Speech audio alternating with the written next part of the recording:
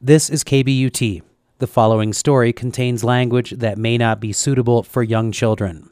2 young sisters have been identified as the victims of a double homicide that took place near Norwood, a small ranching community about 30 miles west of Telluride. The cause of their deaths remains under investigation. San Miguel County District Court Judge Keri Yoder recently ordered the unsealing of the affidavit in the murder case. From Rocky Mountain Community Radio member station KOTO in Telluride, Kara Pallone has this shocking story. The document reveals a host of new details surrounding the events that led to the discovery of the girls on September 8th. Their bodies were found in a vehicle on the property. They were ages 8 and 10. According to court documents, the girls were ordered to sit in a car for an extended period of time without food or water by a woman who called herself their spiritual leader. 4 other adults on the property followed the orders of the woman and, according to court documents, knew the girls were being starved but did nothing to prevent it.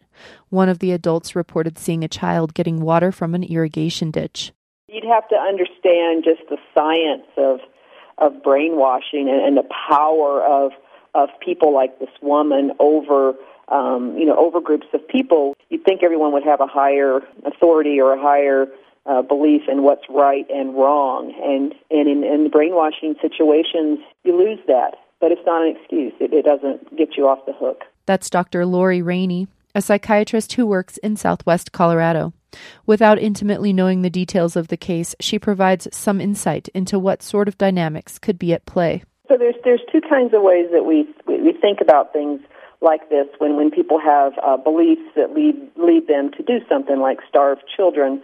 And that would be if this was a person on their own with 2 kids and they had schizophrenia, they were delusional, they had some severe mental illness, that would be one thing. But when you have someone who has a lot of what I would say we call psychopathology and has their own personal beliefs, who can get people to follow them, and we have lots of examples of that.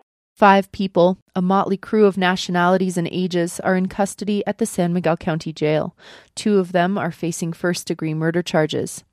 The 2 include the deceased girl's mother, 36-year-old Nashika Bramble, believed to be from the southeastern United States, and 37-year-old Madani Seus of Haiti, who is the mother of 2 children who were also living on the property and were taken into protective services. Seus is described as a central figure in the case. She allegedly referred to herself as Yahweh, a form of the Hebrew name of God used in the Bible. The group of travelers ended up in Norwood when they met 23-year-old Frederick Blair, who owns property there. Blair says Seus told him the group was comprised of spiritual beasts who were going to survive the coming apocalyptic times. He offered to take them to his property where they could park their cars and stay a few days. According to the affidavit, after moving to the property, the 2 victims were made to sit in a 1999 Toyota sedan as punishment for bad behavior, and because Seus deemed their spirits unclean from a previous life. The exact date is uncertain, but at some point during the summer, the group realized the girls were dead.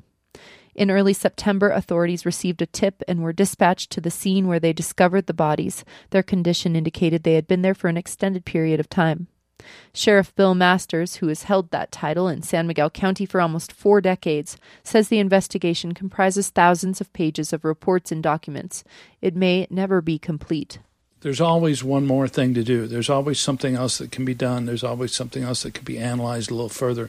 I'm not sure you ever get to the point where you're actually finally done. And hopefully sometime before we go to, if there is a trial, we go to trial and we're at a point where we say, okay, we're done with the evidence thing, but still the investigation just seems to continue, and there's always one more piece that you have to do.